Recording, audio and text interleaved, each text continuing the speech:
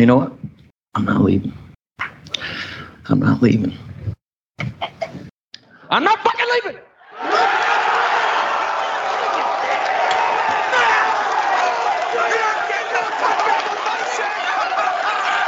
The show goes on! This is my home! They're gonna need a fucking wrecking ball to take me out of here! They're gonna need to send in the National Guard, a fucking SWAT team, because I ain't going nowhere!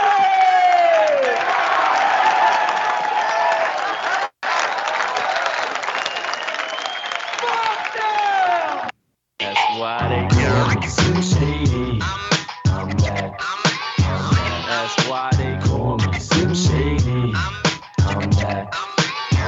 That's why they call me Slim Shady. I'm back.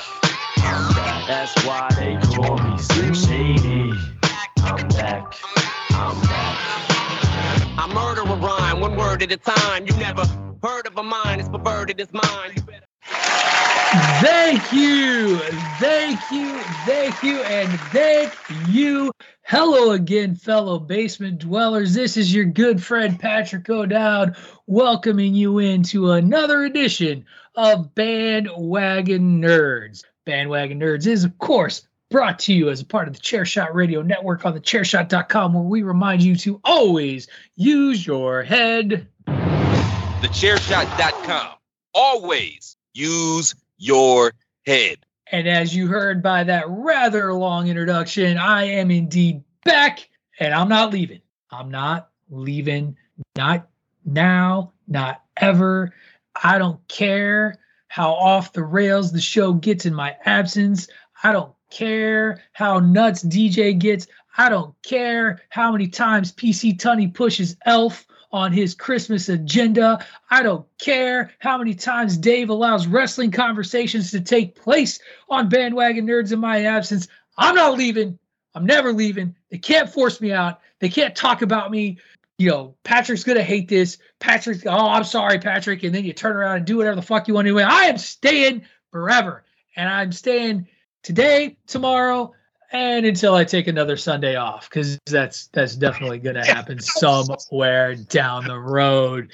I was waiting in the middle of that to go, yeah, I'm not leaving except for in 2 weeks I'm going to miss. So you guys just behave that day. No. Right now, you got 139 days from this recording. 139 days before I'm out of here, or until the next bowling tournament comes around, or until something comes up with my kid's school, or until I take a sick day, or I'm sure there'll be a million reasons because I'm the tribal chief. That's my one wrestling reference today. I show up when I please. Anyway, that voice you did, of course, you heard the voice of one, Mr. Saturday Night PC Tunney. He is on the show with me today, as is my partner in crime, my typical partner in crime, the lawyer himself, Mr. David Ungar. He who remains not on the show today, invited DJ from the Mindless Wrestling Podcast. He is a coward and would not show his face upon my return. I told him as such when he declined my invitation. So there will be no fighting over Zack Snyder conversations from last week. Sad to say, the rivalry continues.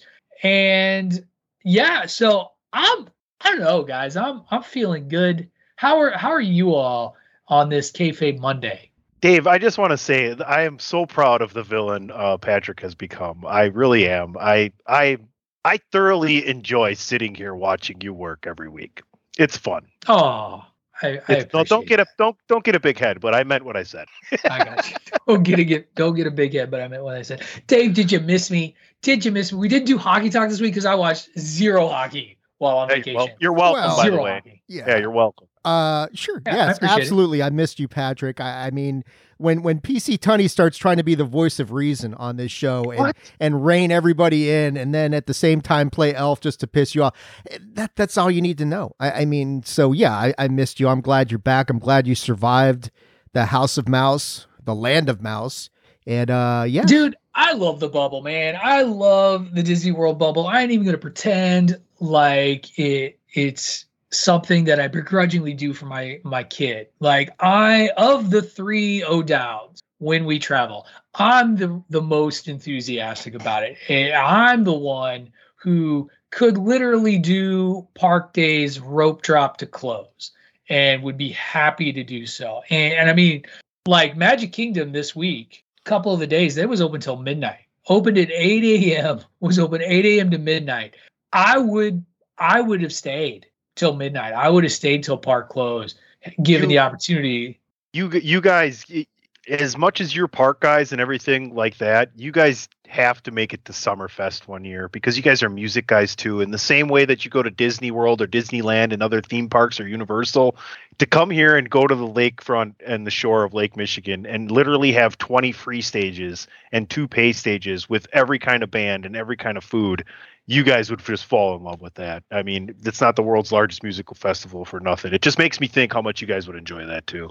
Oh, I would totally get behind something like that. I 100%. Like I'm very much like, it's so funny. I think there are two there. I don't know that there are only two, but there are two type of vacationers that I really run into when I talk to folks. There's the type of person who, when they go on a vacation, they're going to a place and they don't want to do anything. They just want to like unwind, maybe on a beach, have a drink, whatever. I am not that kind of vacationer. I am very much like, if I go to a place, I want to explore it. I want to see what there is to see. I want to do what there is to do.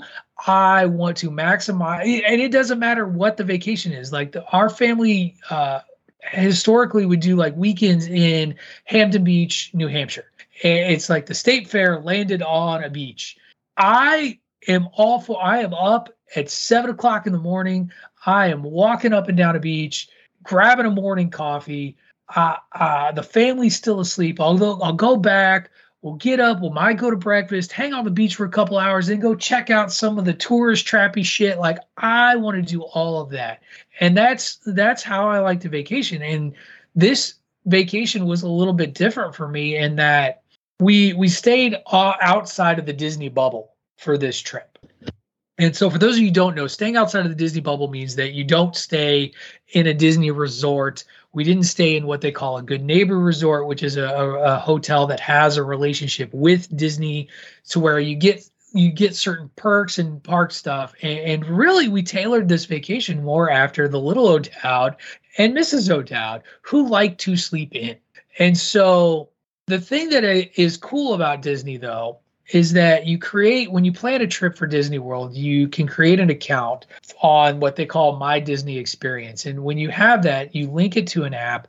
And starting at 7 o'clock in the morning, if you spend the extra money for what they call Disney Genie Plus, you can start booking reservations for what they call Lightning Lane. And basically, I was the guy who would set his alarm at 6:45, spend the money for Disney Genie Plus, to then book the first Lightning Lane of the day for the family. And then you don't get to pick your time for a lot of these, but you can modify it and keep pushing it back. And so what I would do is I would book the first Lightning Lane for the ride and then just keep modifying the time backwards. Yeah. And so we got into the afternoon. So like Mrs. O'Dowd, little O'Dowd, we'd sleep in, get a breakfast, and then because we were staying, it doesn't matter if you're staying on property or off property, but 2 hours after the park opens, you can book your second Lightning Lane, and then every 2 hours afterwards, you can do that. And so you can do a practice that's called stacking,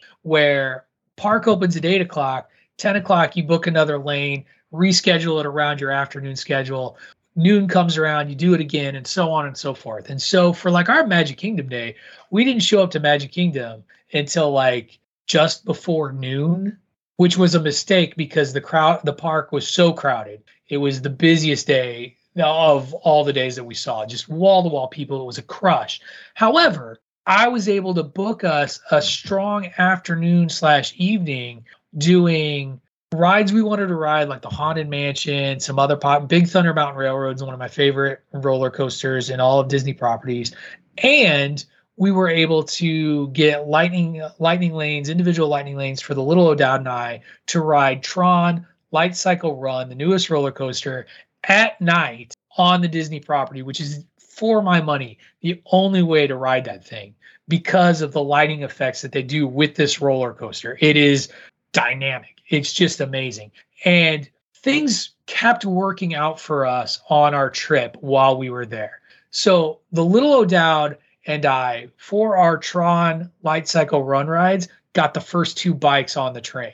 So we were literally the very front of this ride, seeing everything as it happens. And I will share with you guys the pic of us, because it does a picture of you, and it does a picture of both sides of the cycle, so each person riding it. No, nothing like that, because like we were psyched, but you do definitely get to see where I'm losing my hair because it blows it back so fast on the launch chart that you can see the receding hairline. It is amazing. Dave, you got nothing to worry about, man, because it'll just be normal.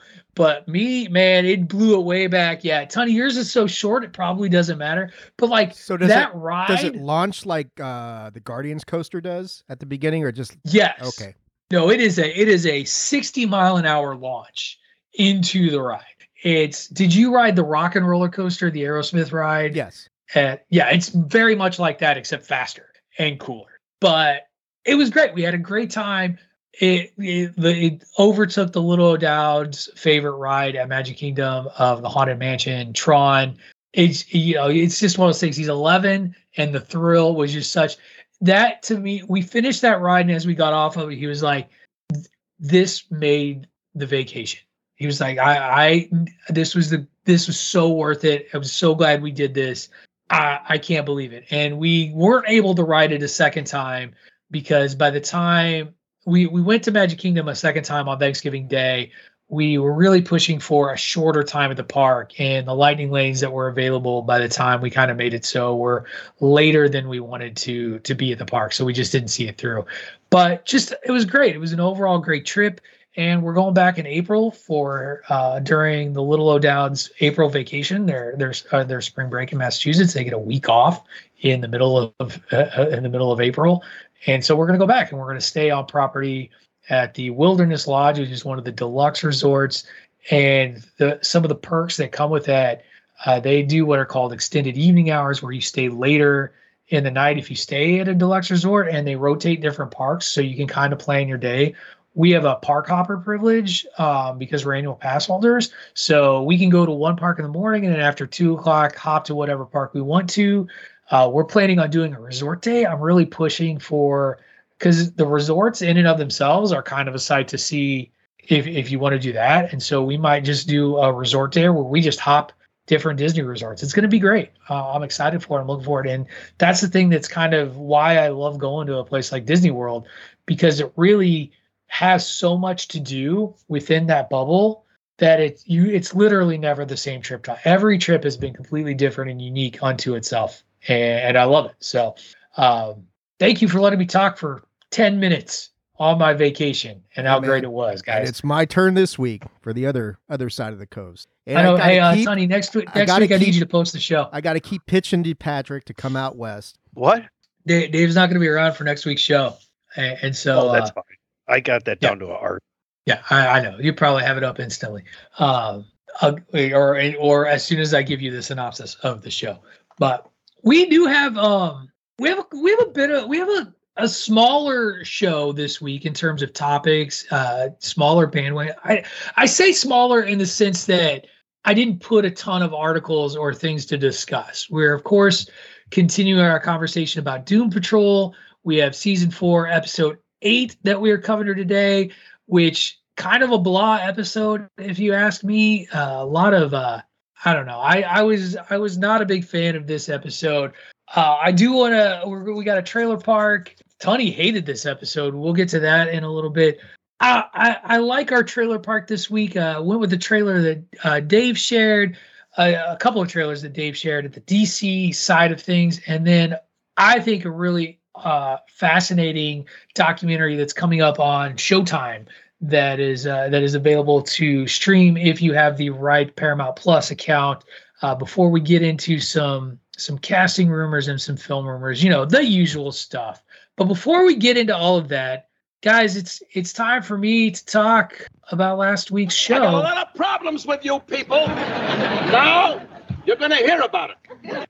Fuck me, says Tony silently into the microphone.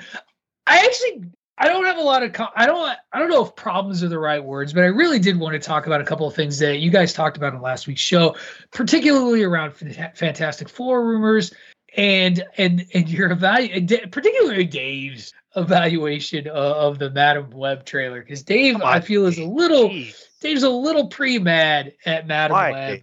Dave? Why?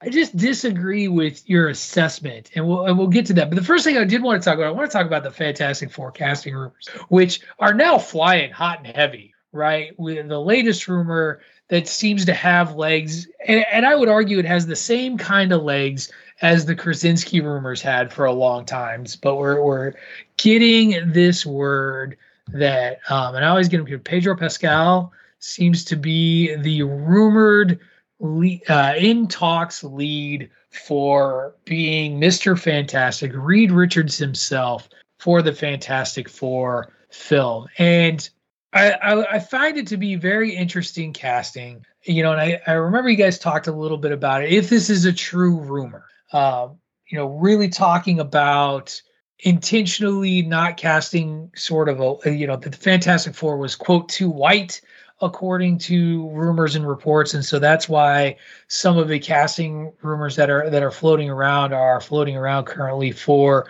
who they've cast as Reed Richards. And was there somebody who was rumored to be cast as Sue Storm and I missed that, or is it just that Pedro Pascal? Just him. No, there was some. Go ahead. There Tony. was God, I can't remember who it was. No, go ahead, Dave. I can't remember who it was. There was a rumor. Not recently, not since Tunney and I imposed the ban on casting rumors. We haven't heard anything about Sue Storm. But the other one that Javier Bardem as Galactus was the other one. Yes, that's one. The Galactus one, which... No Galaxy for Old Men? Well, Galactus is such an interesting character. Don't no-sell that, Patrick. God damn it. But I'm the number one chair shot villain. I know. Good job. I'll shut up. You're welcome. And so the Galactus rumor, I don't even know if I really want to talk about. I think Galactus as a foe, that is an extraordinarily challenging foe to translate to film. And I'm not sure how that's going to go. So I want to pause that one because I think that is an extraordinarily risky proposition. As long as he's not a cloud, Patrick, that's progress. Well, was Antonio Banderas being rumored for that, or was that something else? At one point, at one point, his name was bandied about. For me, and I know this is the other conversation because I know you guys talked about the Jonathan Majors thing, which there's still no news. Marvel has not officially dropped Jonathan Majors. We got this report out of Variety, I think it was, or the Hollywood Reporter, somebody who saying that, this is imminent, it's going to happen, and yet it still hasn't happened. And so until it officially happens, until Marvel puts it out there, Jonathan Majors and Kang the Conqueror are still what's going on. Now, people are reading into tea leaves. We got a change in director for the Avengers, the Kang Dynasty, as the director from Shang-Chi, who was originally slated to be that director, has now been pulled from that project, said he's no longer part of that project, is still doing the sequel to Shang-Chi and some other stuff within the MCU. We'll see. Pedro Pascal as a casting for Reed Richards, I didn't get some of the reactions I saw out of articles that seemed to be really against this. And I don't know if it's just because people aren't familiar with the character, because I think Dave shared an article that was like, money's this big MCU problem. They're just throwing money at a character and getting a big name when they should have a young, unknown person be Reed Richards. Kids, Reed Richards, unless you are looking at the Ultimates universe, which maybe you are, the Ultimates universe is the only universe that has had a young Reed Richards. In Marvel canon, Reed Richards has always been an older dude who has history with Victor Von Doom because they were college class contemporaries. And I think, Dave, you may have even mentioned this, that part of somebody talked about one of the big scandals was always that Reed Richards married younger with Sue Storm, who is younger than him in the comics and is younger than him as a character. So casting Pedro Pascal, who's a middle-aged dude, to play a middle-aged scientist with stretchy powers, I don't see that as a problem. Pedro Pascal is a hell of an actor. I think he would be a very fine Reed Richards if this rumor turns out to be true, and would be on type at least in terms of the age generation piece of that character. So let it marinate. I don't know. I didn't have a problem with that rumor. And would be perfectly fine with someone like Pedro Pascal being cast as Reed Richards, because I've read comic books and it seems like the Hollywood Reporter has not. I don't think either of us disagree with that. Yeah, I think that's a fair assessment. Yeah. Okay, on to Madam Web. Dave, I just don't see what you see in this trailer. And I want to be. Hold on. That's going to feed into How dare you? How dare you respond? How dare you respond? No. I haven't given the statement yet. He can respond to the same mistake, because I want to be clear. I by no means think that looking at Madam Web, I'm going cinematic masterpiece. Sony has solved its Spider-Man problem. I want to be very clear about that. But I do not get a charmed CW teen angsty film out vibe from this trailer, because I don't know. It was a group of women who are flung together by fate. Madam Web is a character who, her whole shtick is fate and seeing intertwining paths and fate. The character itself, while historically and traditionally has been an older woman in the role, more recent comics have had her be a younger iteration, somebody in their 20s. So that seems to be where the influence is coming from. My biggest problem with this trailer was actually the Ezekiel character, who was a villain but not when introduced in the Spider-Man comics. So Ezekiel was during the J. Michael Straczynski period / John Romita Jr. artwork of The Amazing Spider-Man. And in that arc, Straczynski tells this tale of Ezekiel, who has similar spider powers to Peter Parker, but achieves his powers through totemic rituals that worship the spider. And he argues that Peter and he have their powers drawn from the same source. And it was an attempt to take the Spider-Man mythos in a new direction. Ezekiel is an eccentric, rich, older gentleman who at first is kind of a mentor to Peter Parker before things go south. That is the thing that as I watch, I'm like, this doesn't seem like the character I know from the comics. And so that is my concern. Also, Sony has yet to really do well.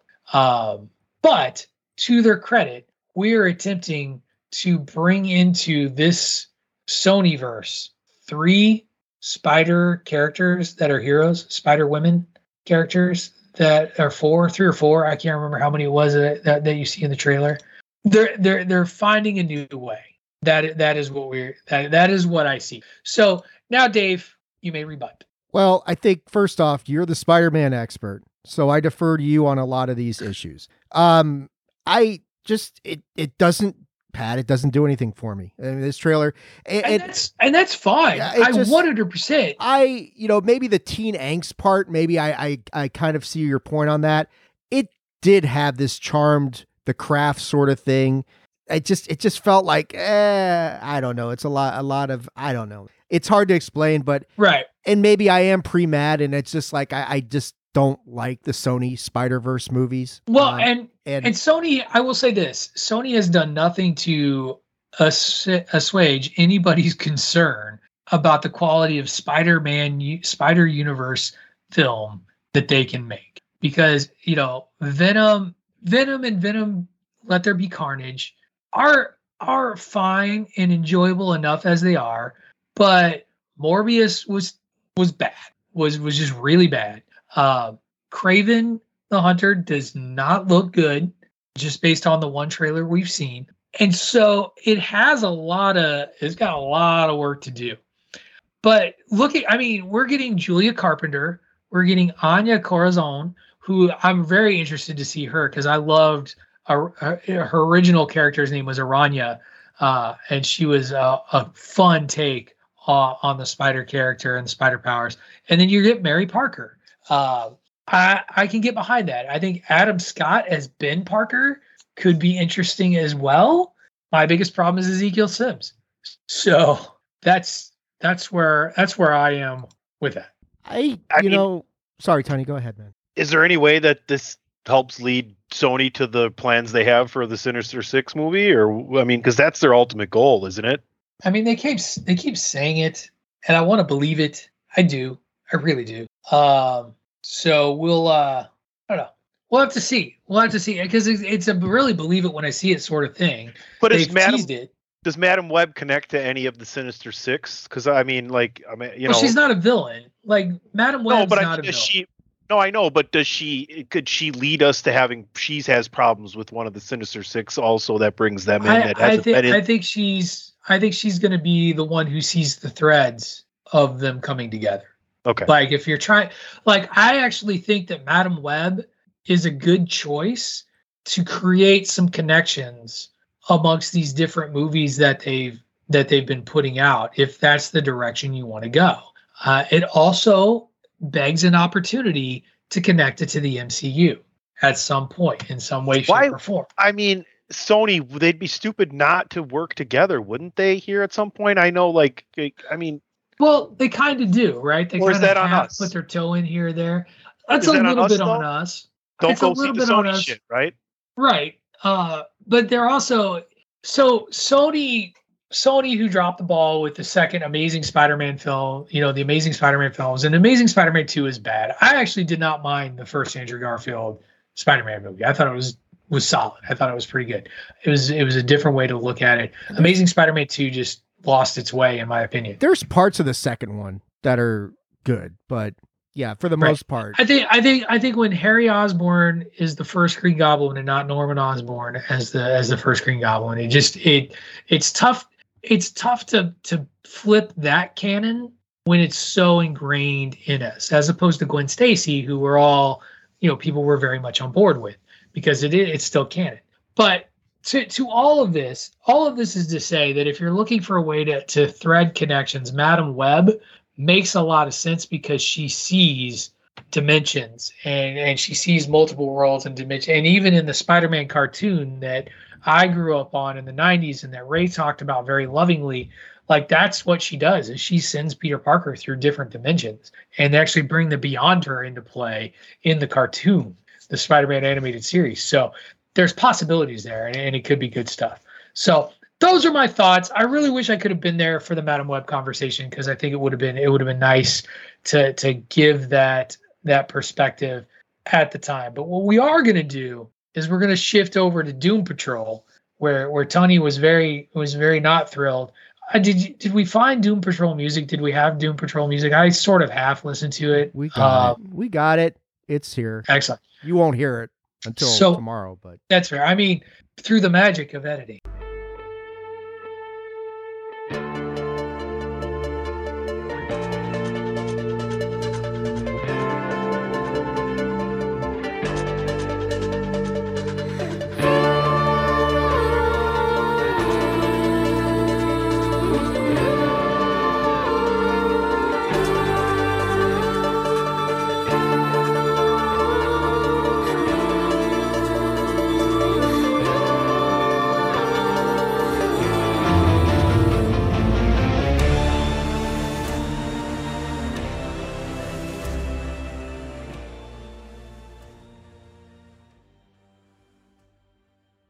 And I still have no feedback from anybody on this theme music for this season. So you guys, if you're going to spew in this, how's this, Dave? It's fine. Thanks, Pat. I appreciate that. Okay. Okay. So let's get into this. There was a lot of wallowing in self-pity for 30 minutes to 35 minutes of this episode of Doom Patrol. Oh God, it was very annoying. It was very annoying. Everybody's feeling sorry for themselves. Nobody seems to want to do anything. They've all lost their longevity. Tony's feeling sorry for himself. Dave's feeling sorry for himself. Cliff realizes that Cliff, in the middle of all this wallowing in self-pity as they fail to stop the rise of Immortus, which was Cliff's fault, even though Cliff continues to try and push things as not his fault. Though I get his motivation. I get it. He's so desperate to connect with his family, that basically anybody that says anything about I can help you have the connection with your family you're hoping for, he dives right into. But like he's miserable about him, feeling miserable about himself. Jane's feeling miserable about herself. Rita's feeling miserable about herself. Fucking everybody. The only person who's any level of like okay, at least with who he is Cyborg. Like, and even Victor's just like, I can't be Cyborg. I can't go back to that. But at least he's okay with where he is, right? Like, I don't know, man. He made good with like his origins, with his buddy, his home, where he's from, who he was before he became Cyborg. That's who he made peace with. So yeah, obviously that's gonna help. Can I just go real quick while I'm talking? This will take like 2 minutes. Since you hate the episode. No, I don't hate it, right? And I didn't hate last week's either. I just think they were dumb as fuck to have the break they did and stop where they did and reconvene where they did. I just think they picked a really bad point in the story to come back, because it's not like you didn't really leave us with anything super crazy to look forward to coming back to start. And that's kind of why the start's been kind of slow. I mean, I almost forgot why we're even fucking doing this until the end of the episode. I'm really starting to enjoy what is it? Isabel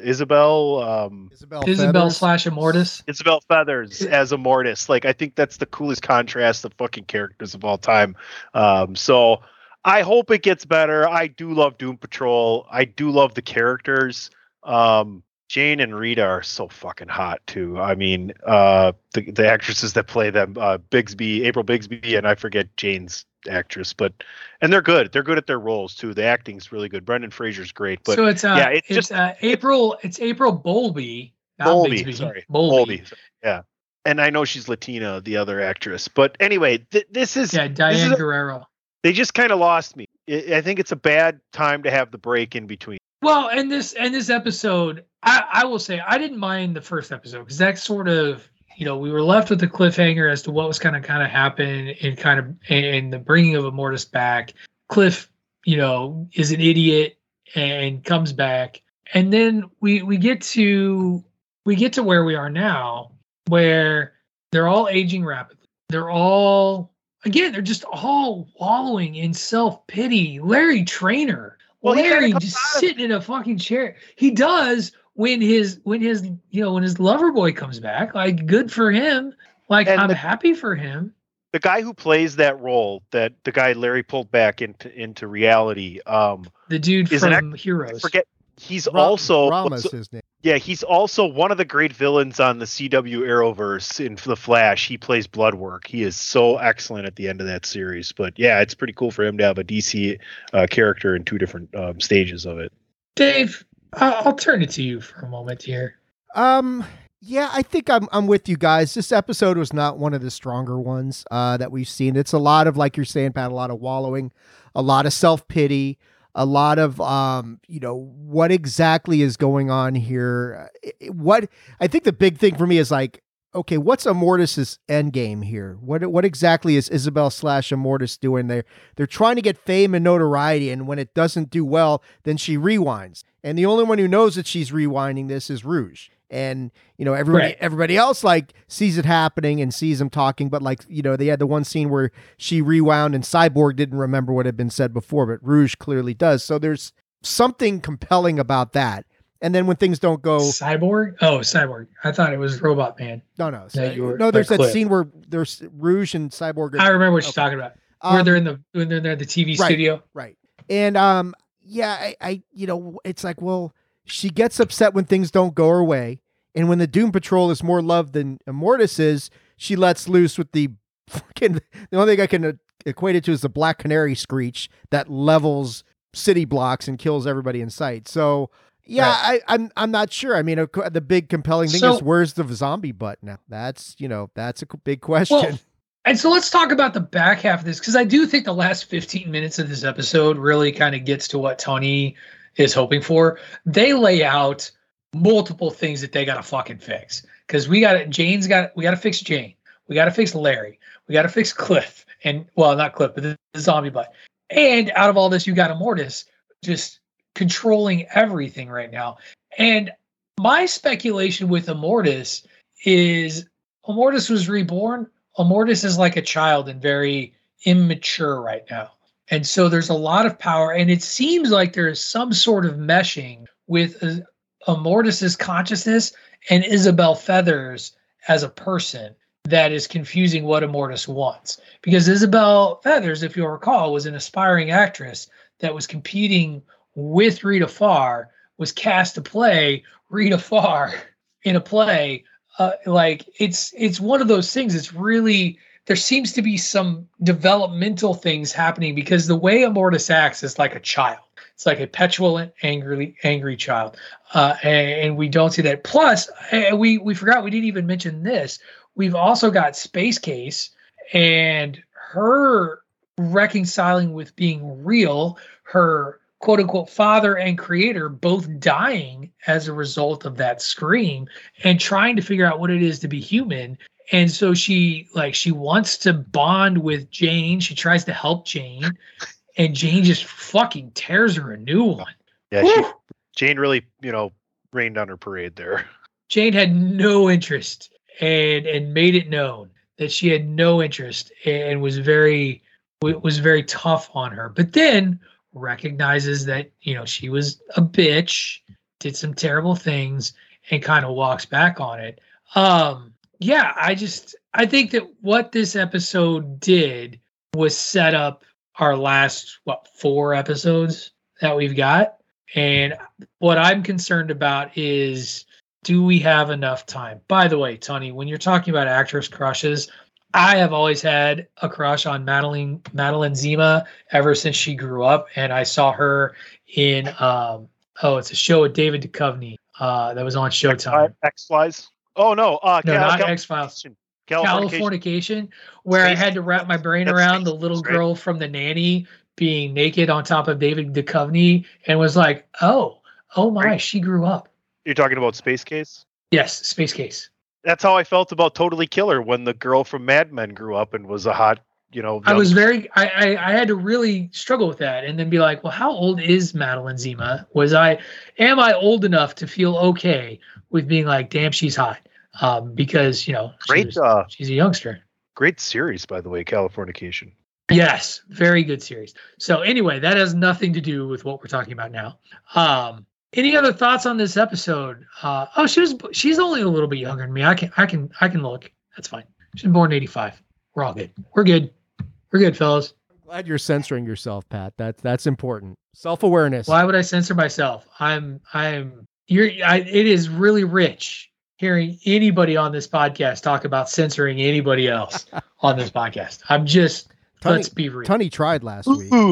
Ooh, you censoring me, isn't that rich? Exactly. So, where are we here? Okay.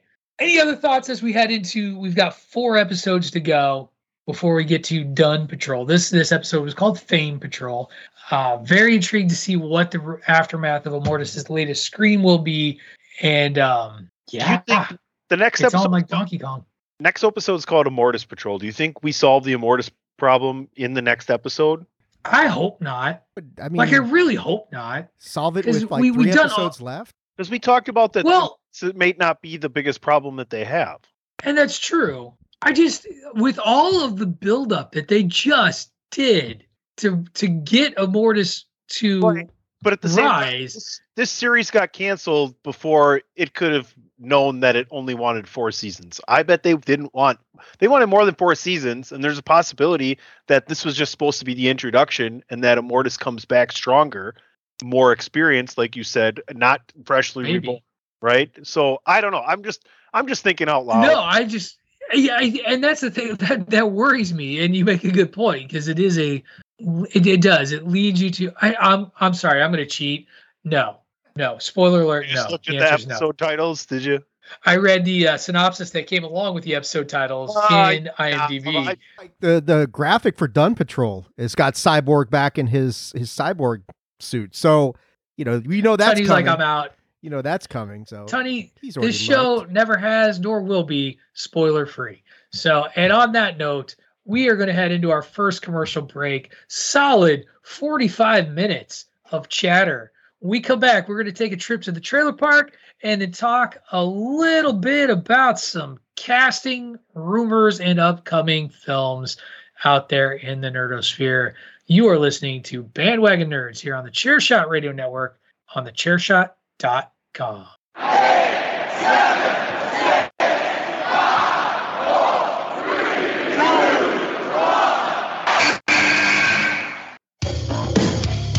This is your boy Kenny Killer telling you to make sure you check out thechairshot.com, bringing you breaking news, interviews, podcasts galore, everything pro wrestling. Make sure you check it out, thechairshot.com.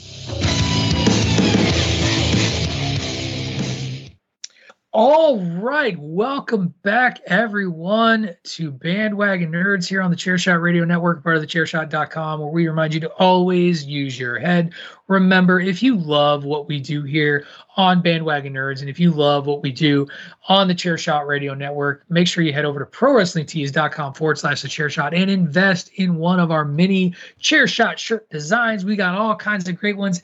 And if you are the third person to buy a Bandwagon Nerds shirt, we will publicly thank you on the podcast. That's right. Shirts are only $19.99. Spend a few dollars more, though. Get them soft style. As we record this, who knows? There may still be a Black Friday, Cyber Monday deal going. There should be a Cyber Monday deal on prowrestlingtees.com if I were a betting man. Bet you if you type something like Cyber Monday or Monday Cyber or Dave's Anus or I don't know, something, you will find a code that'll get you to hell. There's probably a code on the website right now if I just went over there and looked. But you can probably get a deal, get a Christmas gift for a loved one. If Dave Zanus gets you a code, please let me know about it. I'd be curious. That would be that'd be very disturbing. So I'm going to call an audible on the trailer park. We're still going to go into the trailer park. We're going to venture in. We're going to play that beautiful banjo, but I want to shift the order of trailers around a little bit, just because I feel like it. But before we can do any of that, we still have to play that beautiful banjo. So we're going to take a moment here and Dave, play that beautiful banjo.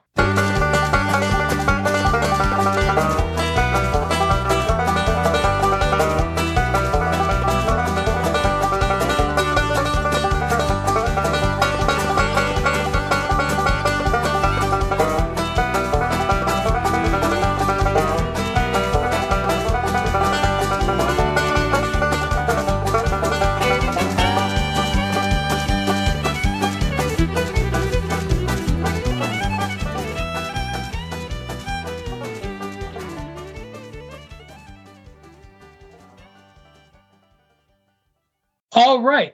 Welcome in, everyone, to the trailer park. PC Tunney, Patrick O'Dowd, David Ungar, looking around. Only 3 trailers this week.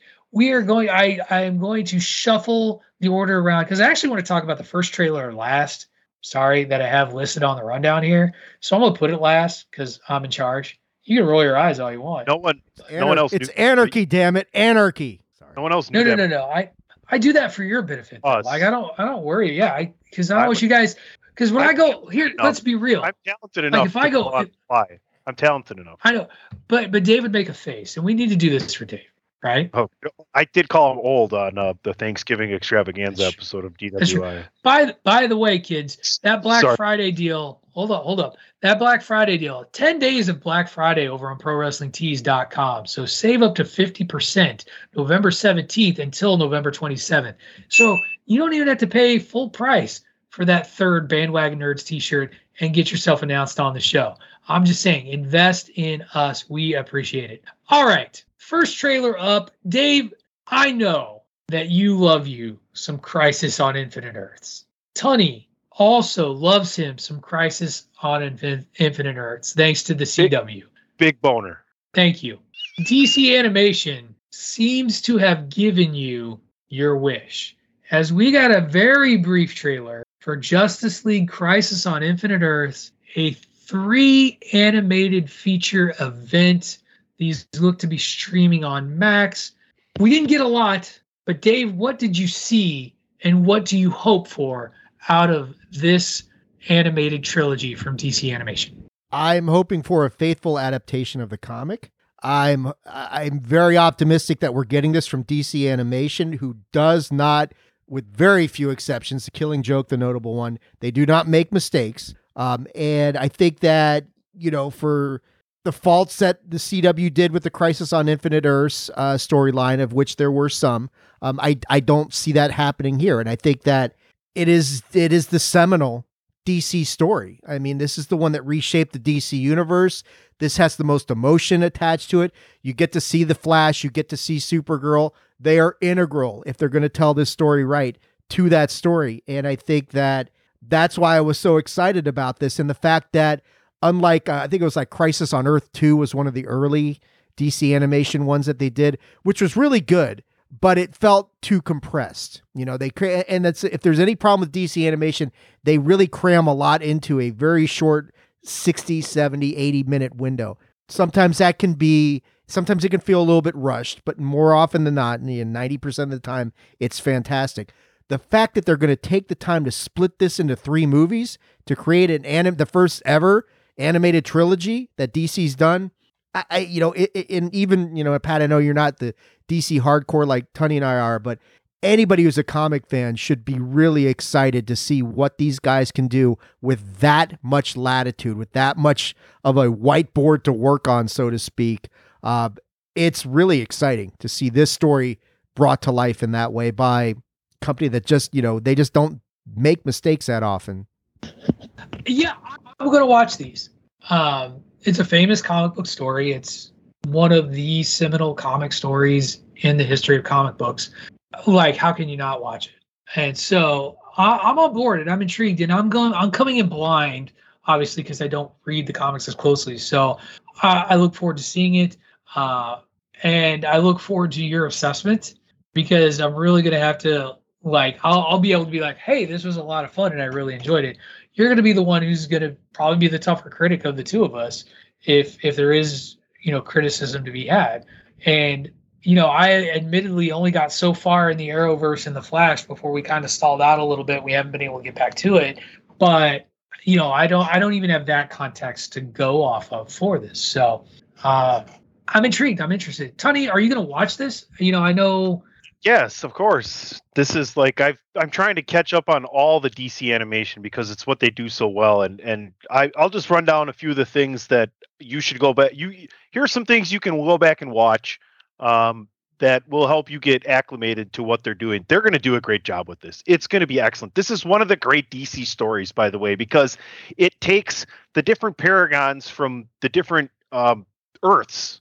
It's not just set in one Earth with one set of characters. You need the specific paragon from each of the Earths to come together here. And it really questions who you think some of these people are in the main Earth that we're using, and what their true intentions are, and how they might view themselves as opposed to if they're really a hero or a heel. I love it. Here, Batman Under the Red Hood. Widely known as an excellent animated movie. Justice League Doom, Batman The Dark Knight Returns, Superman Unbound, Flashpoint Paradox is excellent.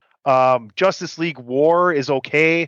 I think Justice League Dark Apocalypse War, I just watched that, is phenomenal. So if you want to go back, find out which ones from the early 10s are really good, and then watch the last few. I know they did the Death of Superman, and then Batman Under the Red Hood, I think, that if I didn't mention that already, is really good. DJ is a fan of Batman by Gaslight, I think it's called. Gotham by Gaslight is a really good adaptation of Batman in a different time period. So yeah, man, once you get hooked in there and kind of realize what they're doing, there's some really good Green Lantern stories as well, which is fly under the radar. Which is something that, James Gunn moving over to the DC side, if he really wanted to try and make something that could end up being better than the Marvel Avengers universe, would be start a DC universe around the Green Lanterns and fill everything in that coincides with them, because that is someone that could be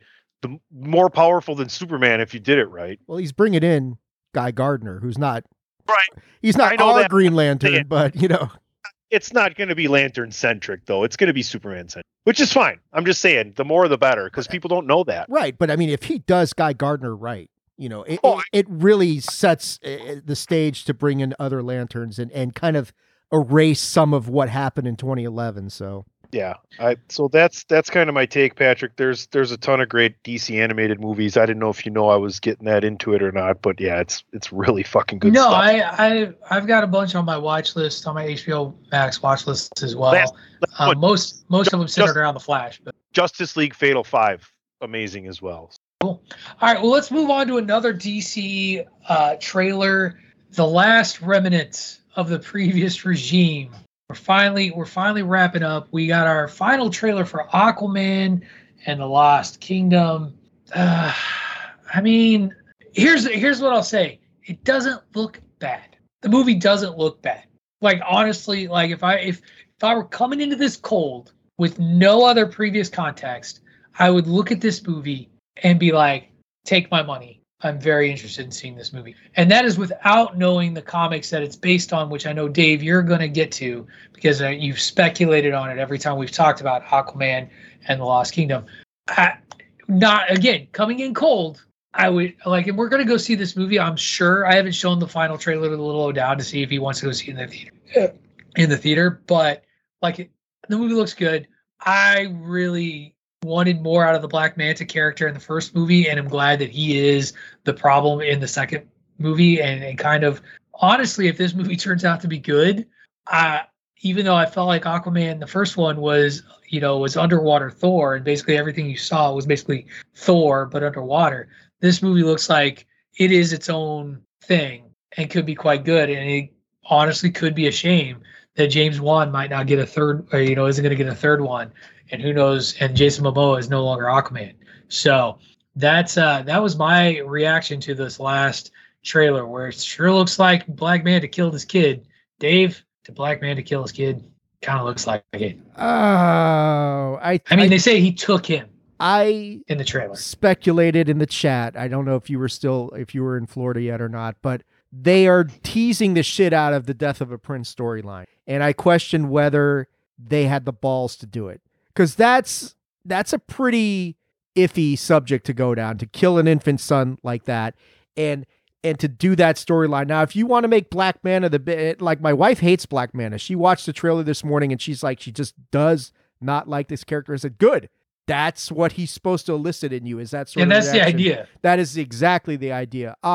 Yeah, I don't know. I have my doubts that they want to go down that path. I think they'll get right up to the edge and probably pull back from it. So I don't think they'll go full Death of a Prince. I would love to see it, but the problem with that is that it just doesn't matter. I agree with you, Pat. The movie looks good. It really looks good. Right. There's nothing wrong with the trailer. The big problem is that it doesn't matter. It has nothing to do with the new continuity. It is an Elseworlds title, so there are no stakes. You've removed the stakes from this completely, except for this isolated bubble, not, no pun intended, that they are in right now. So that's my biggest concern with this is like, yeah, the movie's great, and so what? That's going to be the problem with this. I'm with you. I'm going to go see it because I want to see it. And Aquaman, I think, is a hugely underrated DC character. I think he's very important to wherever James Gunn is going to go with this thing. But and because of that, like if he was part of the continuity, I'd be more inclined to say they're going to pull the trigger on this thing because this has far bigger ramifications. It can turn Aquaman into a much darker threat moving forward in Gunn's universe. But just isolated like it is, I think they'll get right up to the edge and pull back from it. Tony, your thoughts on this final trailer, and are you even going to see it? Are you gonna check it out? Here's the thing. I've long been a Paul Heyman guy, but I have never been an Aquaman. Okay, although that was bad, but shame on you. I was getting somewhere, you son of a bitch. Make better jokes, you son of a bitch. Yeah, well, you cast a big net; they don't all land. So the bad guy story looks good, and you guys touched on that already. It looks like they're going to do a better job of telling that, and that's what I'm interested in, right? It's also in 3D the week of Christmas, so I'm going to have time, and I'm going to go see it, and it's in 3D. You can also go check it out in Screen X. I've already checked to see if those things are happening. I was very surprised because I thought, I'll go see another movie in Screen X, but DC did some 3D. So here's the deal. You want to know if we're going to get you don't want to know why, if it's going to matter or not? We're going to make it matter or not, because if it makes enough money, it's going to turn into Batman, James that whole where it Robert Pattinson. Robert Pattinson. Sorry. Wow. James Pattinson. Why do I do that way? But anyway, it would turn into something like that if it starts making money, because like we said, this looks like it's going to be one of the better things they've done with Jason Momoa here. So I don't know. I'm excited to go see it. I'm going to go see it. Patrick, you're going to go see it. I think it's going to look good. Go see it in 3D. Cool. Probably. It'll be a feast for the eyes, that's for sure. And like I said, it does look like a good movie. All right, let's get to the last trailer that I pushed back. This is actually a documentary that is going to be premiering on Showtime and Paramount Plus. If you have the Showtime package, I don't know what you have to have on Paramount Plus to stream this, but December 2nd, there will be a documentary airing about what I would argue is the most influential and important album in popular music in the last 50 years. I would say maybe that's overstating it today, because who knows, but it is the title of the movie is called Thriller 40, and it's a look back on the making of Michael Jackson's most famous album ever, Thriller. And let me tell you guys, if this trailer had dropped during during musical chairs time, Dave and I probably would have spent an extraordinarily long time talking about this documentary as part of me talking about Michael Jackson, because I could, but I'm not, and we're here and we're doing it. So it's another nominee for a possible joint musical chairs episode along with the Beatles. Right. But the documentary itself, and for those of you who don't know, so I'm 45 years old. I've been very comfortable with that. Michael Jackson, before all the shit that happened with him later in life, Michael Jackson, he was called the king of pop, and that was not a hyperbolic statement. Michael Jackson, I would equate it to the popularity of Taylor Swift today, in terms of just in terms of the sheer popularity and the fandom behind it, and the way people in fact, I would say that Michael Jackson, Britney was huge. Michael Jackson was bigger. Taylor Swift is bigger than what Britney Spears was at the top of her game, period. There was Michael Jackson, there was Madonna. Those were the two. And that was maybe the debate in the 80s as to who was the bigger name. But Thriller fucking set shit on fire. And we talk about albums where every tune was a hit. Every single tune on Thriller was a banger and a hit on some level. Every single tune charted.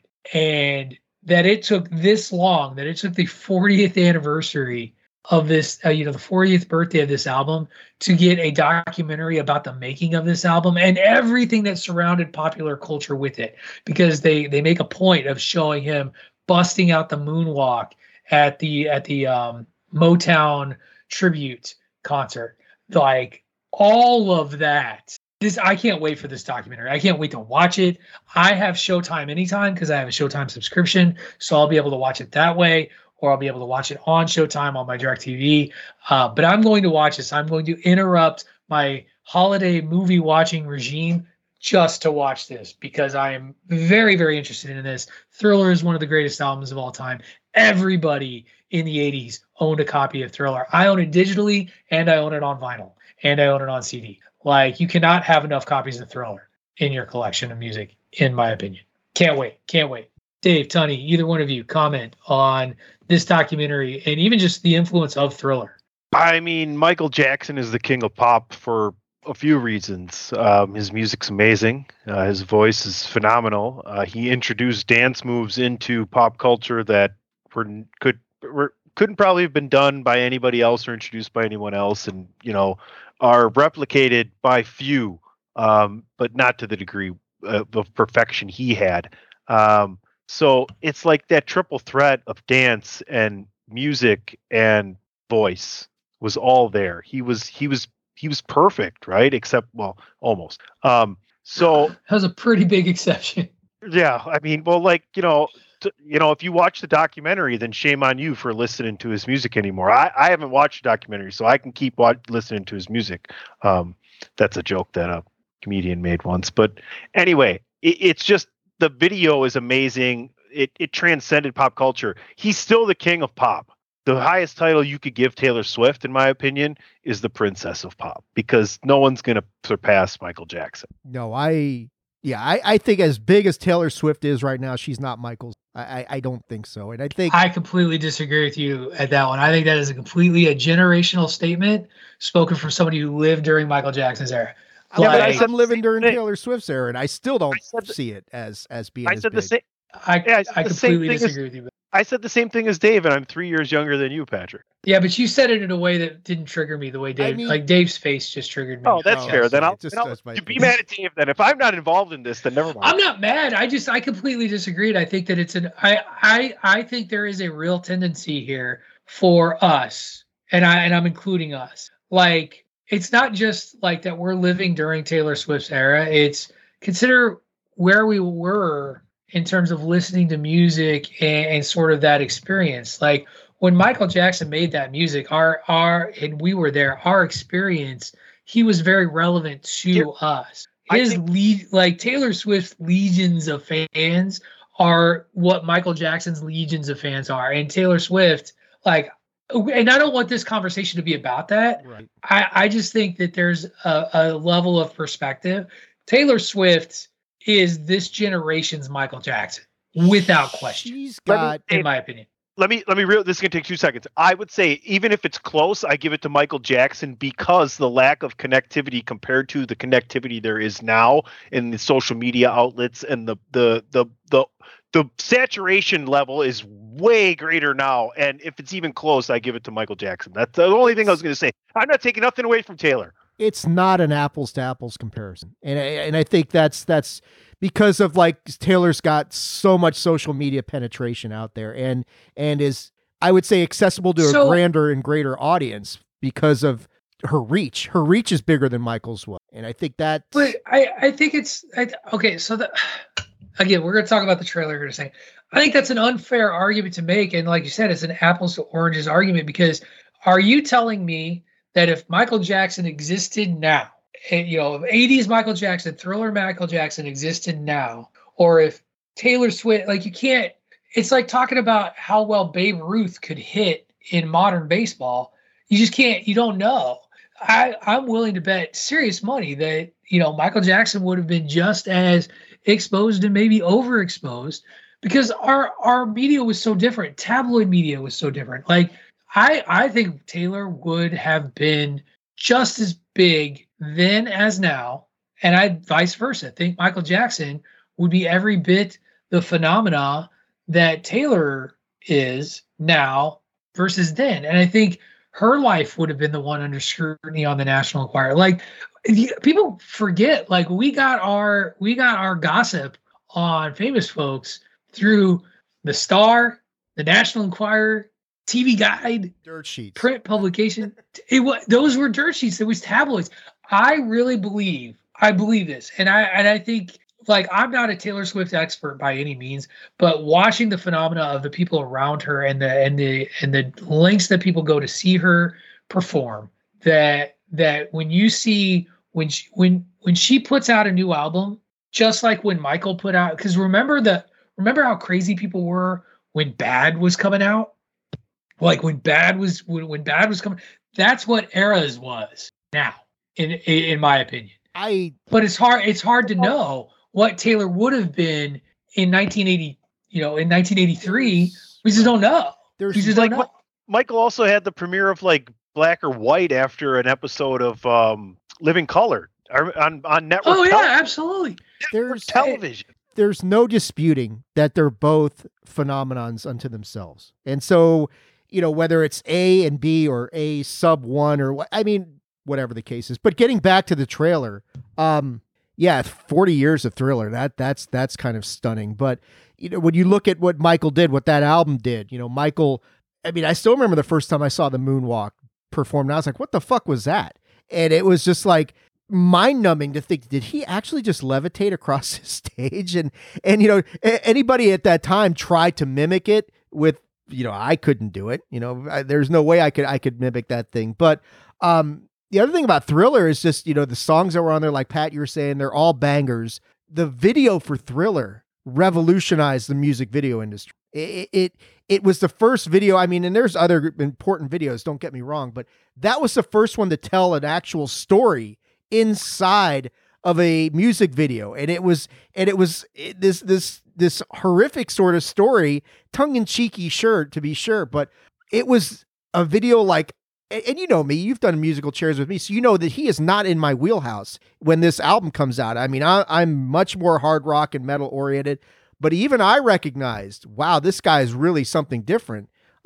So yeah, as far as Thriller and a documentary on the importance of this and the legacy of the record, it's got to be top 5, top 10 at the very minimum, most influential and important albums of all time. 100%. And it's funny, you mentioned the Thriller video, but people also forget the Billie Jean music video was kind of revolutionary at the time, with him walking on the light up sidewalk and, telling the story of a woman he says he only danced with, claiming that her baby is his. Beat It was a whole, I mean, that's really when you started to see the dance thing. He cast members of rival Los Angeles street gangs, and not just any street gangs, the Crips and the Bloods, for the music video, to do a dance battle in the music video. Like, it was crazy. And then there was Thriller, directed by John Landis. And he convinced Eddie Van Halen. Of all people. Eddie Van Halen was huge. To do the guitar riff. Van Halen was huge at this time. And Eddie saw the writing on the wall, said, yeah, I'm in. And he made that album when he was 24. But think about the years teamed up. You talk about Eddie Van Halen. Sorry, a couple other things real quick. It's not just he teamed up with Paul McCartney for the video "The Girl Is Mine." And that's the thing, is The Girl Is Mine, famous video. Billie Jean, famous video. Beat It, famous video. Want to Be Starting Something, kind of famous video. Thriller, famous video. I had trouble making a fucking cup of coffee when I was 24. Yeah, but you bring up the age of 24 and he's already 19 years into this thing. You know what I'm saying? Well, yeah, being abused by Joe Jackson, it was good times. I mean, I get you. I mean that in a positive way, where he was already ready to have this unbelievable success collaborating with these guys and gals who were already like at that level that he had ascended to, right? And almost surpassed some of them, and just came to be peers with others like the Beatles and things of that nature. Musically, yeah, it's pretty damn impressive when you think about it. And just this is going to be, I think, a very interesting documentary to follow, to read, or to learn about. And I know that it's going to encompass everything from the tracks to the music videos to the work behind it to the famous moonwalk moment. Like, all of it seems like it's in there. So I can't wait to see it. All right, let's get to some news around the Nerdosphere. Let's leave the trailer park. Tuddy shared this in our DM chat, I think, where Tim Allen was on the Jimmy Fallon show and was doing an interview where he revealed that both he and Tom Hanks have been approached to do Toy Story 4. And as I sat there, 5, my bad. As I sat there thinking to myself, do we need a Toy Story 5? Why are we getting a Toy Story 5? The answer hit me like a freight train.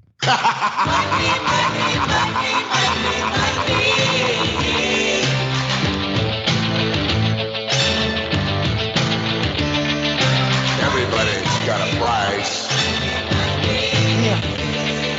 Everybody's gonna pay. 'Cause the $1 million man always gets his way. Money, money, money, money, money. That's right. That's right. Some might cost a I've never been more proud of Patrick O'Dowd. A proper villain with a solid soundbite game is like the one of the highest levels of achievement you can have in the podcast world, in my opinion. And this man is just rocking it. Tim Allen and Tom Hanks are everyone, and Walt Disney is the $1 million man offering money. I responded to this right away when you posted it. Clearly, Pixar's out of ideas or is just struggling, and Disney knows that it can make some money because, and Toy Story purists will tell you this: we didn't need a fourth one, and now we're getting a fifth, which I'm sure will be fine. I'm sure it'll be entertaining. I'm sure it's going to make a shit ton of money because kids love, like, you want to talk about the worst experience walking through a Disney park? Walk through Toy Story Land, kids. Dave, are you laughing or you agree? Are you sneezing? I'm laughing and agreeing. Yes. He's having a bad flashback. It's fucking hell on earth, man. Like, it is. And just to extrapolate this a little further, just to really sell it in, it's that Toy Story Land then leads into Star Wars Galaxy's Edge. If you just want to walk through a shit ton of people because you hate yourself, do both back to back because it's a fucking throng. But no, sure, make another Toy Story movie. We're gonna get it. It's all about money. Go ahead. So I've seen I've seen Toy Story. I have not. Yep. I've seen bits and pieces of the next three. Are any of them set before the very first Toy Story? No. They've all been told chronologically because wouldn't it be an interesting thing to do the packaging of said Woody and Buzz? They Lightyear tried to do that with Lightyear, sort of. George Lucas, sit your ass down. We're not doing a fucking prequel. I don't know. Their ride to the Target, and then the family's ride to get them, and they finally come home and. Who knows what this is going to be? I've never seen Toy Story 4. I will say this. Toy Story 3, Toy Story 1, 2, and 3 as a trilogy are all very, very good. Toy Story 3 to a lot of people brought people to tears because of how beautiful it is. And it was such a logical ending to the Toy Story story. Like, Andy bequeaths his toys, his most prized possessions to another child who he knows will take care of them and love them. And it's about growing up. And it's beautiful. And that's all they needed. And then we got whatever Toy Story 4 was. And so, Boo, I get it. Disney, you little cash churning machine, you. Between this and Wish, which from what I understand, while Wish is a lot of fun to watch, is a hell of a lot of Disney being like, how great are we, everybody? Give us your money while we pat ourselves on the back for 100 years of awesome. Thank you. Dave, Toy Story 5. You say that, and you and I are contributing to all that stuff. So, yes, exactly. Oh, I 1,000%. Gladly. I think I sent you a picture of that thing, Tony, that you were showing me, your Disney 100 Lego set.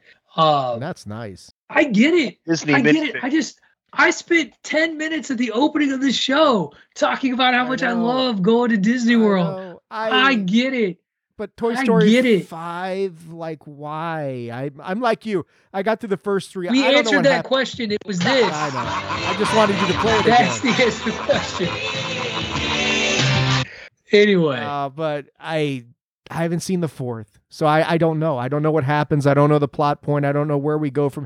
I mean, yeah, you can recycle this for the next 20, 30 years, just passing the toys on to another kid and making money. I was hoping you can, but we don't have that path. No, not that. Twice is enough.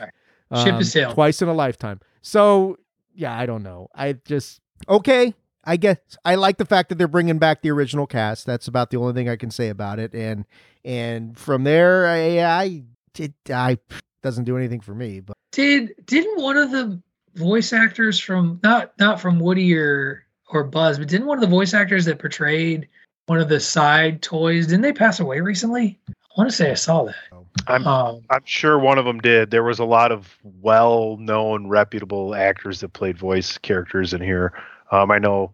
Cliff Clavin played somebody, right? Ratzenberger. Did Ratzenberger pass? No, but I'm just thinking of people. And then who played the Spin City, the Lassiter? Oh, Don Rickles. Don Rickles passed away. Okay. And Rickles was a character. Potato Head? Mr. Potato Head was? No, that's Ratzenberger. Is that Ratzenberger? I'm going to look it up real quick. Hold on a second. It's been a while. I'll IMDb it. I don't know. Some of these things are so iconic, though, and like Dave said, you could just keep going with this, right? Like you could turn it into like a Penguins of Madagascar series on Disney Plus if you wanted to, with the toys moving forward, and each generation can have their own. This is a story you can tell throughout generations, right? You can have Toy Story 55 if you want in 2136 because it's going to be a different story. Don Rickles was the original. Don Rickles was the original Mr. Potato Head. And I guess people have passed away before because Jim Varney was the original voice of the Slinky Dog. So Ernest, yeah. So I guess it has happened before, but I don't know. It's weird. Ernest goes to get his back waxed is my favorite one out of all of them. Oh, okay. Gotcha. Let's you know what? I love the no selling. Well, I just don't know what to do with that, so I'm just going to go to all of the casting rumors because that's the next thing on my rundown and just will help me maintain my sanity before we get to our big story after the second commercial break. I did want to talk about some stuff that's sort of floating around. The first thing I want to talk about, though, I want to go back to the Fantastic Four, and this is not so much a casting rumor, but an interview that was done by one John Hamm, who talks about a desire. He was once rumored and set to be cast as Mr. Sinister in the X-Men film, and he expressed some interest in portraying one Victor Von Doom should the opportunity come his way. Now, I want to be clear, nobody is tying him to Victor Von Doom. Nobody has said he's been cast as Victor Von Doom. This is John Hamm giving an interview talking about how enthusiastic he's always been for comic books, comic book films, and entertainment, and that he would be very interested in portraying Doctor Doom. I could get behind John Hamm as Doctor Doom. I said it. Dave, could you get behind John Hamm as Doctor Doom? Yeah, I think I could. I'm thinking about it and trying to envision it, and yeah, that might work. That might work out pretty well. I think I'd probably still give Adam Driver the edge, but John Hamm could do it as well. Well, here, let me ask you this. If you cast, let's say the Pedro Pascal casting rumor is true, does it make more sense for John Hamm over Adam Driver? Because I do believe Hamm is significantly older. And if we're trying to be contemporaries within the same age group, that fits. If you're trying to be consistent with that, and you're not going to bring in a much younger Dr. Victor Von Doom, which of course would make no sense story-wise, then yeah, I agree with you. John Hamm would make a lot more sense if you are going with an older Reed Richards. Tony, Tom Draper? I want to ask you guys a question. I like it. I like it. I think it's cool. I'd love to see it, but I'm a fan who's going to go watch a movie. And I'm a fan who's going to go consume and let somebody tell me a story. I want the two of you to put yourselves in the director's chair. Okay. Do you want a talented actor who always dedicates himself and researches and tries to get in touch with what the director's vision is? Or do you want a talented actor that is super up on the material and is a big fan of it, and that's why they want to do it? Which actor do you choose? Because one is really going to dig themselves into what you're saying, and the other already has a preconceived notion of what they want this world to be. Where do you want to go with it? They're both talented. Dave, I'll cede to you. I would go with number 2, I think, because I like somebody who's going to be very passionate about the source material, has studied the source material, is going to put all their heart and soul into that performance.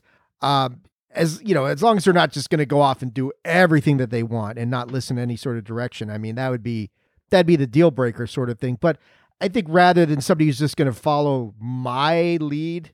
No, but the first one's still a professional that digs themselves into the material, but they're going to be more impressionable. Right? The second one is kind of preconceived notions. I just wondering you would take the interest over the lack of interest. I think you look at the easy comparison is Geralt of Rivia and Henry Cavill's performance of that and how epic it was. And no, I'm not saying because it's Henry Cavill, but you're burying yourself here because at the end of this run, differences come down and he leaves, so you don't even get to finish the story. But if you're talking about just one movie, then I want somebody Well, passionate about that rather than. Is this just one movie? Well, again, we don't. Probably not. Probably not at this point. If the rumors that we're hearing surrounding Doctor Doom possibly supplanting Kang, if it never were, if the Jonathan Majors thing really does fall apart, I do tend to err on somebody who has a passion for the character and wants to be the character. I also think that there's and even when you have an actor who's coming in cold, because here's the thing you run the risk of. If there's an actor who's less invested, maybe not as passionately in love with the character, it leads to scrutiny on a performance. Now, that isn't to say that actor won't do a great job and could be a revelation or whatever. I do tend to lean to, if you're looking at one of your big time sort of flag standard bearer characters that you want to carry multiple movies throughout a series of whatever, I want somebody who is, going to go after it the way Chris Evans went after Captain America. And Chris Evans was a big fan of the material and did it right. Or a Josh Brolin. Actually, oddly enough, Josh Brolin loves this shit and plays multiple comic book characters at different times. He was Thanos, he was Cable. He's like he has died in the MCU and will then be resurrected in the MCU when he shows up as Cable. And I just can't wait for Deadpool to be like, haven't I seen you somewhere? Or something like that. It's going to be good stuff. So I don't know. I don't think you can lose either way. I think both guys would be thoroughly competent and would be great Doctor Dooms. But if you wanted me to pick, probably with Dave in option 2. And that's probably my own bias as a geek and a fan too, to be honest, of the material. So I want somebody who loves the material as much as I love the material to be in that job. But you can get where a director would go, I already love the material enough and it's there. Sure. I just want someone to do what I fucking tell them to do. You know what I mean? Like, there's pluses and minuses to both sides. And I didn't mean that the unaware one dive in either. You know what I'm saying? So absolutely.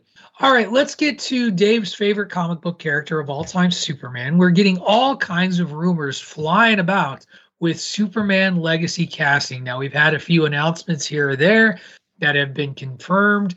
This week, Hollywood Reporter, let's start with an article that they put out on the 21st of November, announced that according to the Hollywood Reporter, Superman Legacy has cast Skylar Gisondo as Jimmy Olsen. And I had to be like, who the hell is Skylar Gisondo? Maybe I pronounced his name wrong. Apparently, he's known for his work on HBO's Righteous Gemstones. I look at the picture of this guy and I go, kind of looks like Jimmy Olsen. I can buy that.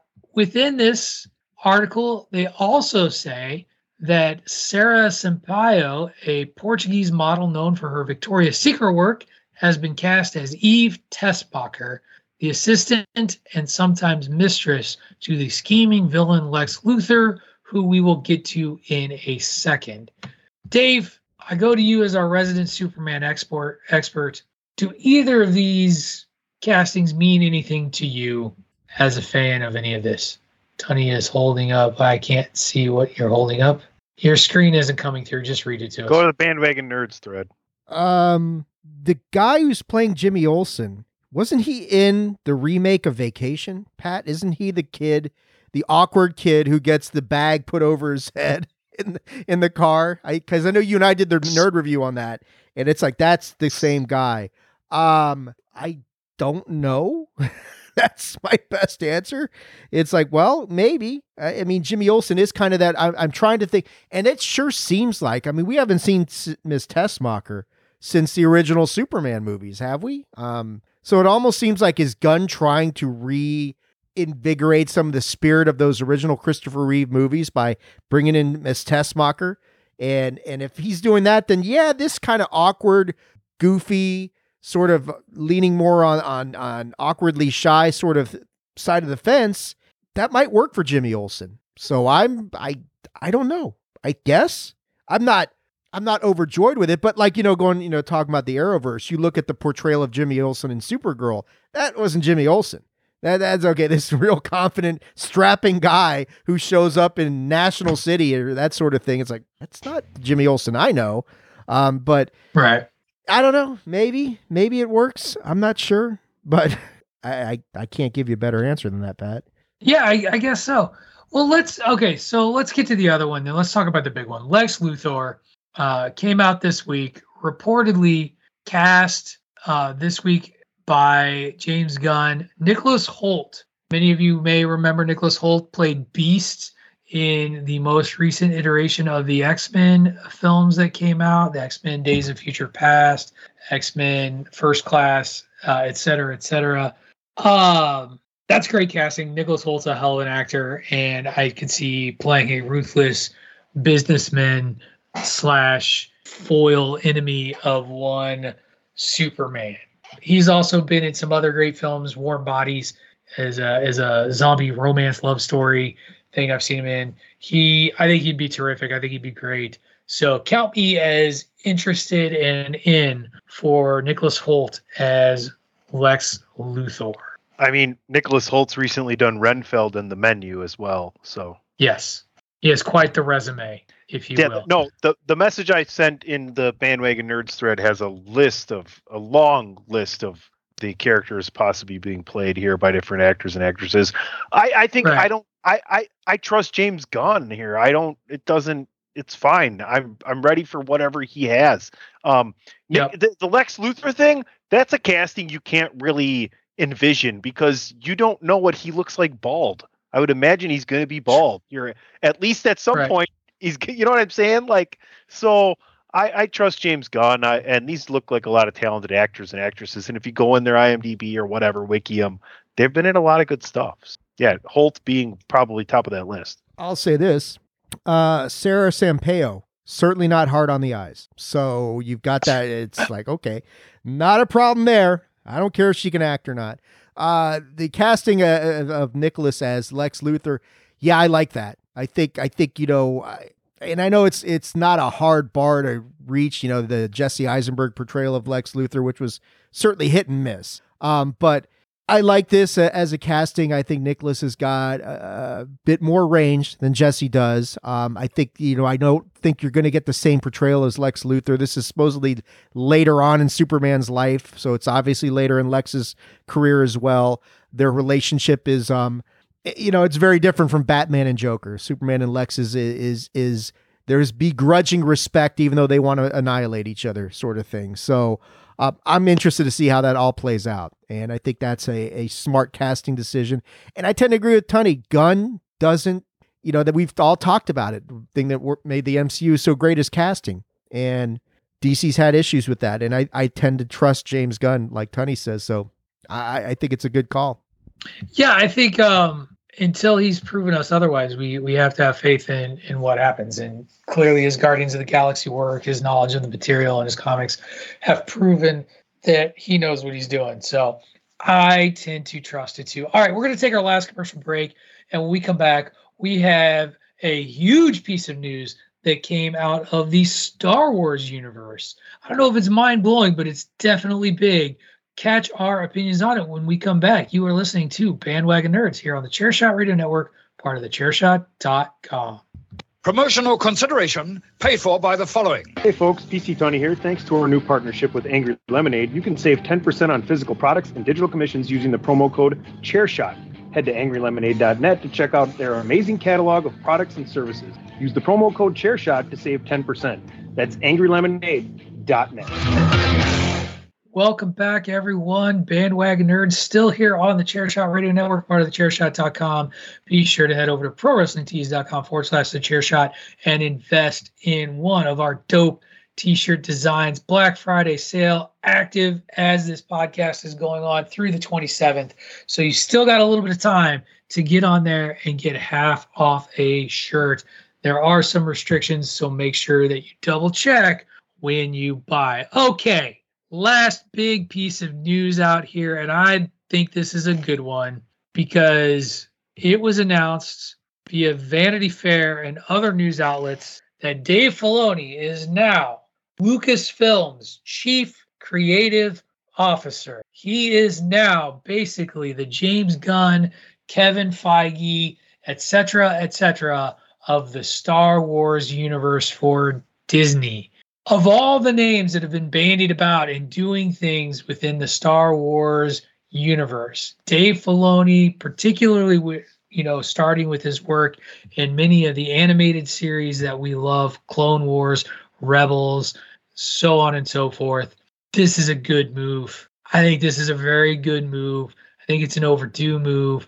I think it's somebody who has weathered a lot through various Star Wars leadership regimes, and his creativity and his work has been the guiding force of the most recently successful Disney Star Wars projects. So, gentlemen, I'm going to cede the microphone over to you. We'll start with Tunney and then Dave. Talk to us a little bit about this news, because I think it's about as significant as it could.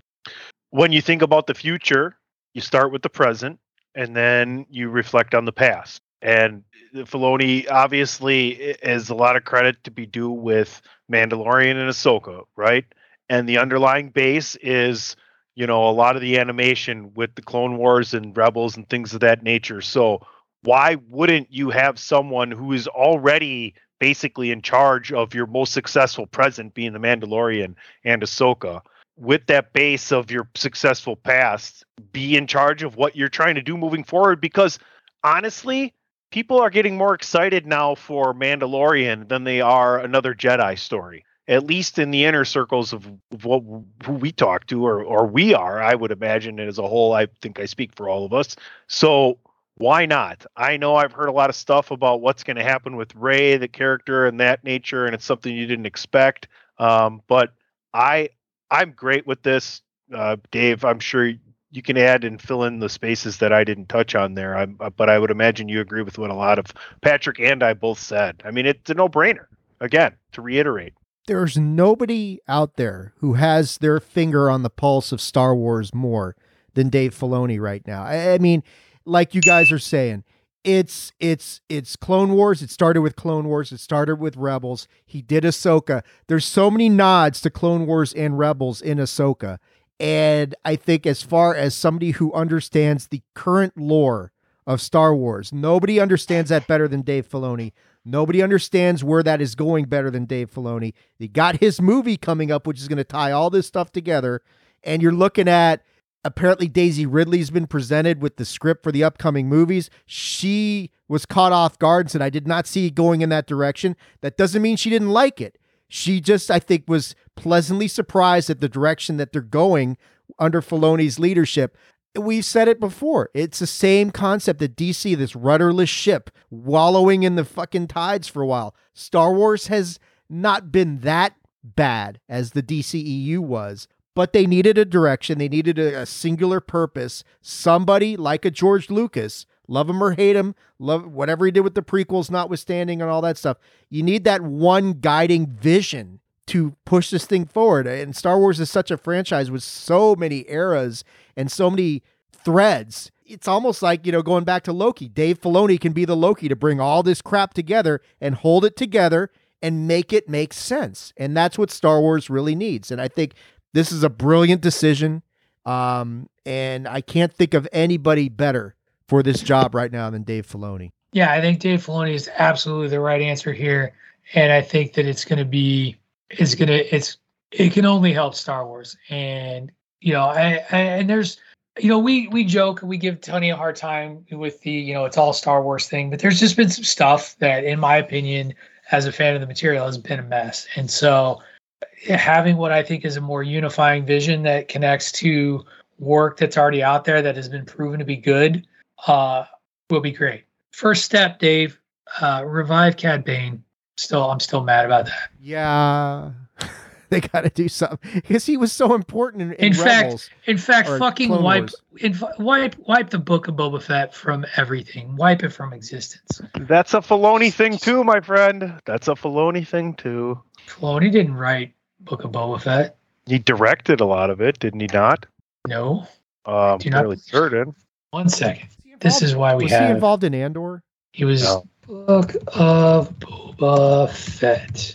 The Book of Boba Fett was created by Jon Favreau. I love Jon Favreau. I think we all do, but he directed one episode of that series. The other episodes, there you go. One episode of a Jon Favreau.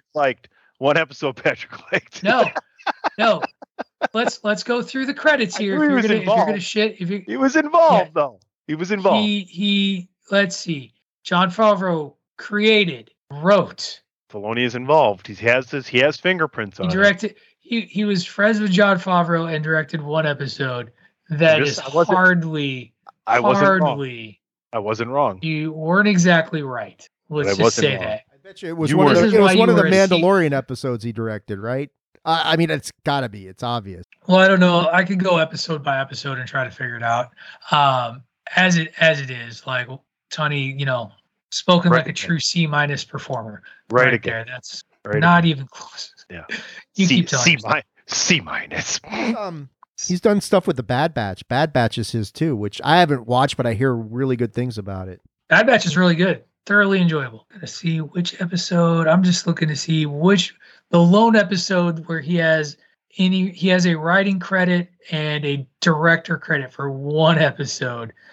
Again, hardly the mastermind behind that shit sandwich. I know it burns you that I was right and you were wrong, but you don't have to. You're not right.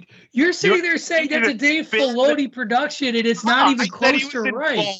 I said he was involved. No, you said that it was a Dave Filoni thing. When it first got dropped, you were like... The episode was a Dave Filoni thing. All kidding aside, he does... Can I share with you? Go ahead, Pat. I was just going to say, the only thing I was going to say is like, he has seemingly been involved behind the scenes in a lot of stuff, even if he's not on the like he had a meeting talking about the Inquisitors on Obi-Wan Kenobi, which he wasn't involved with the show, but behind the scenes kind of talking about stuff. So I heard I seen it Jon Favreau that he took a lot of inspiration from Filoni for Boba Fett.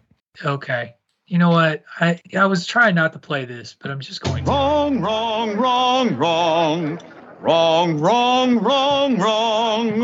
You're wrong. You're grossly overstating Dave Filoni's involvement in the shit sandwich that was the Book of Boba Fett.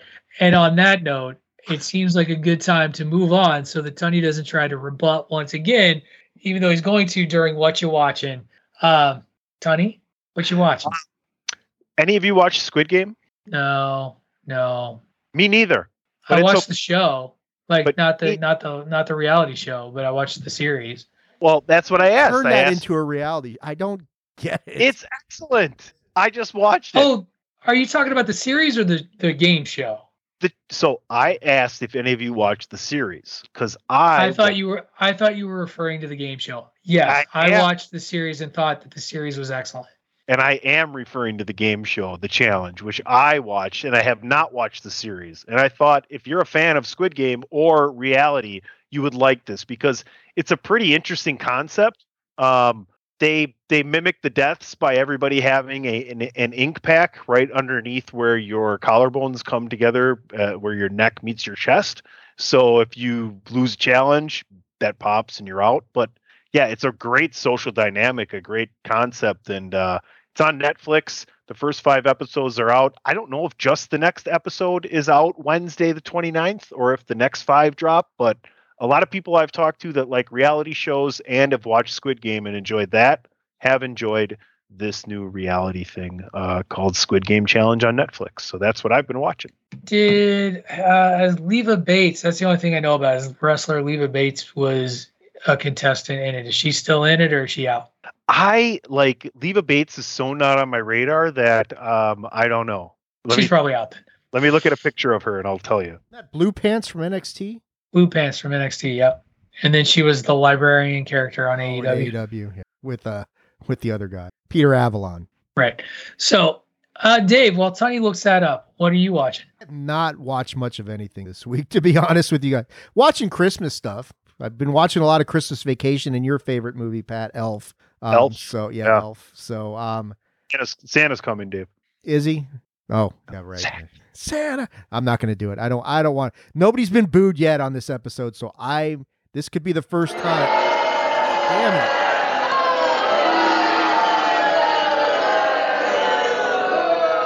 Speak of the devil. Speaking things into existence.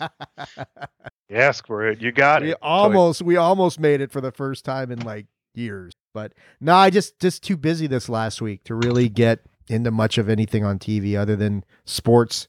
Fair enough.